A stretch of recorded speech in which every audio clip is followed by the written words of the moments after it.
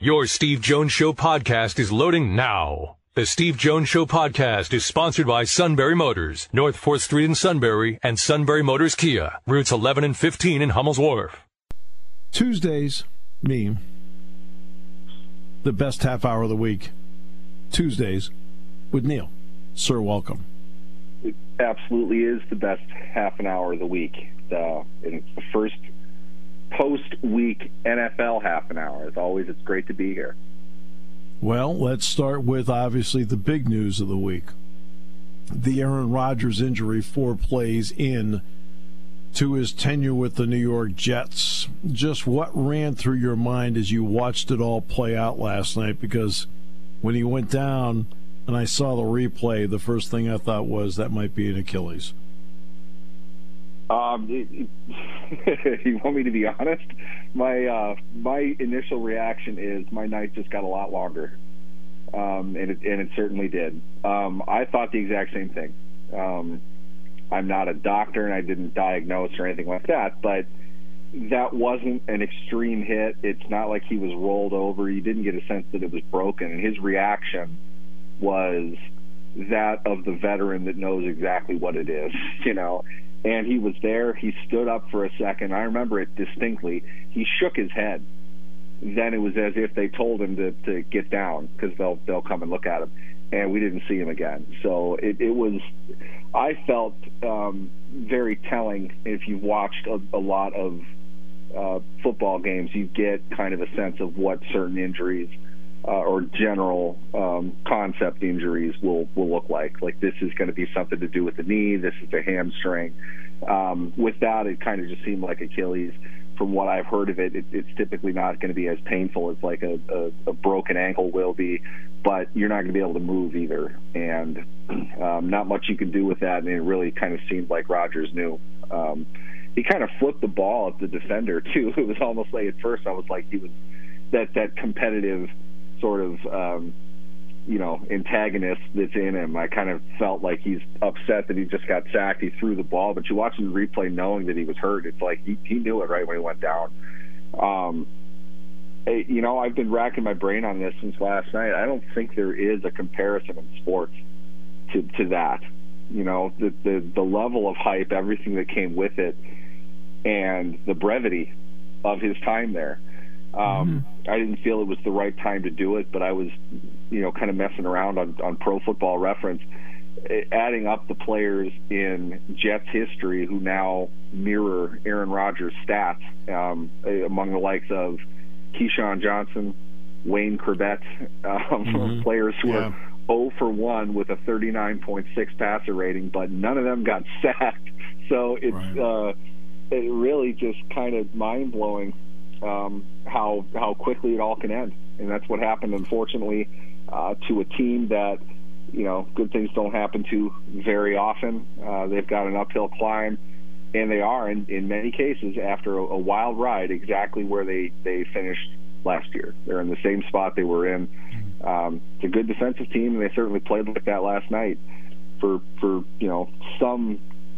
some degree, you really hope that they're able to kind of overcome that, but it's hard to envision that working out over another 16 games. So now let's bring this now to a league issue, because with Rodgers in play, the league puts together its TV schedule for the year. I believe the Jets were within one of the league maximum of nationally televised games that you are allowed. So what does this do from a league perspective? Because now the drawing card is not there. As far as we know, there won't. I mean, logically, there's nothing that's going to overcome the loss of Aaron Rodgers. And the story going into all of those games will be, what would this have been like with Aaron Rodgers? That's unfortunate in a way, because you can't really, obviously you can't predict this. It's hard to say that this is a terrible game to watch now that Rodgers isn't a part of it, because to be honest with you, one of the most entertaining football games of the week, and probably will remain that way for the rest of the season, was what we watched last night between the Jets and the Bills. Was it great football? No, probably not, but it was dramatic. It was entertaining. There were lots of ups and downs for both teams, probably more on the mistake end of things than you would typically say for like a great game, but it was entertaining. And I think the Jets bring a lot of that. There's still a lot of star power in that team. The defense is fun to watch if you're into defensive football. There's a lot to watch with them. Sure is. Yep. I'm not sure how much of that you can really get past if you don't have the quarterback, and I am sure they will be flexed out of every opportunity that they have to have that done to them. But it's competitive football. That's really what you hope for more than anything. They have a lot of explosive potential on defense, and we saw that last night. And Buffalo didn't play particularly well, to put it mildly. And the Jets did the best that they can do. You really hope Zach Wilson can kind of turn it around. I don't know if that's going to happen or not, but they can be a real tough team to play if he's playing even, replacement level football where he is now. So now let's turn to the movie The Fugitive, where Harrison Ford is on the bus and the train is coming at them. So let's get to the Steelers-49ers game. You just feel like you can't turn away. Okay. T.J. Watt aside, it was terrific. Now there's no Hayward. Now there's no Johnson. What do you think of this team? I thought, you could make the same movie parallel to like Groundhog Day. Because to be honest with you, our conversations for the last 3 years now, after week one, is exactly the same. We see the value of T.J. Watt, who had yet another brilliant week one performance, and this team's offense is so convoluted and the operation is so sketchy, you don't know where it's going to go now. This is just the year. The real difference is this is the year we shouldn't have this same conversation, but here we are. It's amazing to me. On the third play of a game, and yes, it is week one, there are things to iron out, but veteran tight end Pat Freiermuth on the strong side, the left side of the offensive formation, on the third snap of the game, clearly did not know the snap count, didn't seem to understand his assignment, and circled around twice while 4 49ers players hit the running back in the backfield that all basically came in untouched. What happened? Why? I understand that there are things that happen, but it's the third play of the game. You guys have had 2 weeks. You should have 10, 15 plays scripted that you can run well. And if you don't believe me, watch San Francisco's first 15 plays. Tell me if they made a mistake in any of them. Right, sure. Pittsburgh consistently is like this. Now, I understand the stat of Matt Canada. His offenses haven't gone over 400 yards in his entire 10 years offensive coordinator. I hear the fans complaining about where the ball is going in their passing game as if that's the only thing that matters. The problem with the Steelers' offense is they have not exploited the continuity that they have. They've had 2 training camps now with Kenny Pickett. He is, without question, their guy. They knew that going in. Kenny Pickett has started now 13 games, and 3 of them, off the top of my head, were so poor, they quickly come to mind when I bring up worst starts that he's made. And Sunday was one of them. Yeah. So his last start is one of his worst. It's not a good sign. Your receivers are still operating in their own space. They're not working in concert with anybody else. That's a schematic issue. I think their offense would have been vastly improved if Pickett threw the ball accurately. He struggled mightily with that, almost to a cringeworthy level in the NFL. You can't miss as badly as he did, as often as he did. But at least the defense couldn't stop Water from running uphill either. Now, this is the point where we should fairly point out San Francisco's a really good team. If you want to watch offensive operation, look at the way they executed. It was crisp, clean. They knew exactly what they were doing. And contrary to common opinion in Pittsburgh, they're not doing anything complicated. It isn't overly creative. They just do everything the right way all the time. That's hard to stop. Pittsburgh has a knack right now of being an offense that's best skill is keeping both teams in the game. When they're down, when the pressure is against them, or they're in 2-minute drill, 4-minute drill, they seem to be much more successful in an effort to kind of come back into the game. But they're not going to ever be able to pull away from an opponent either.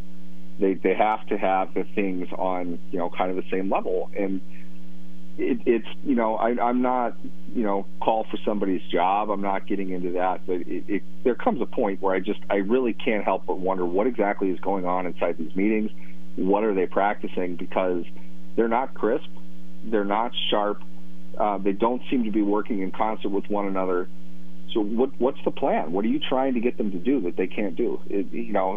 I've often said this wasn't a team blessed with an overabundance of talent on the offensive side of the ball the last couple of years, but they're not being put into a position to succeed either. And however they want to answer that or address to it, the natives are restless. I know that.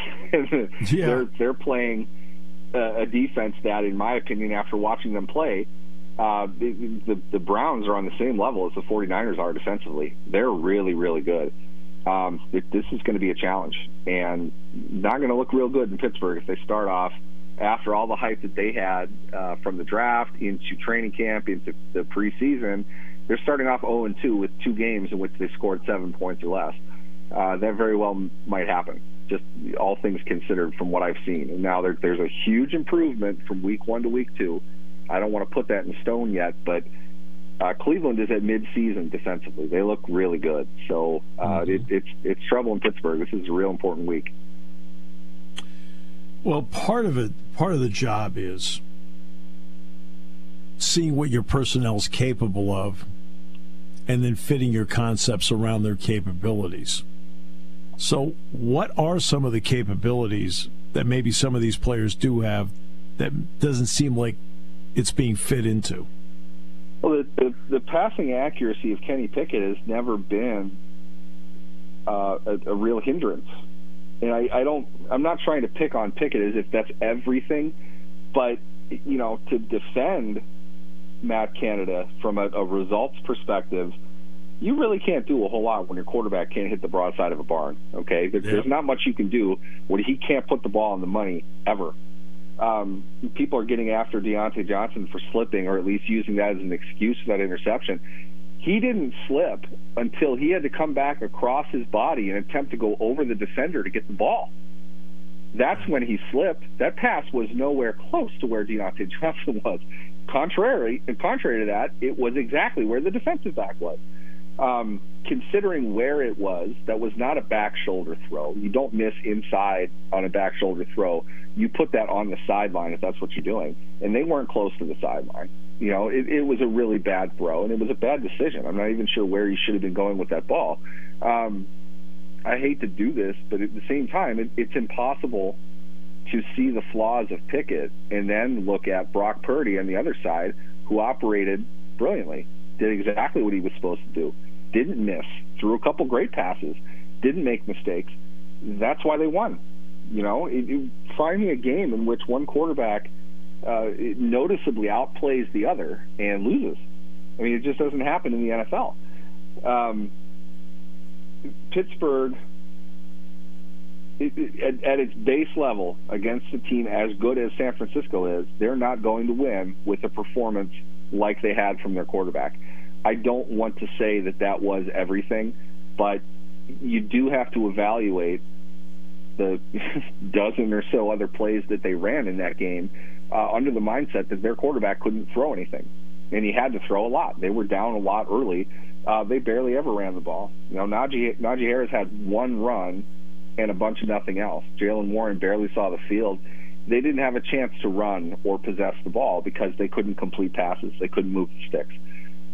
I don't want to say that because it's exactly what we've said over the last 2 years.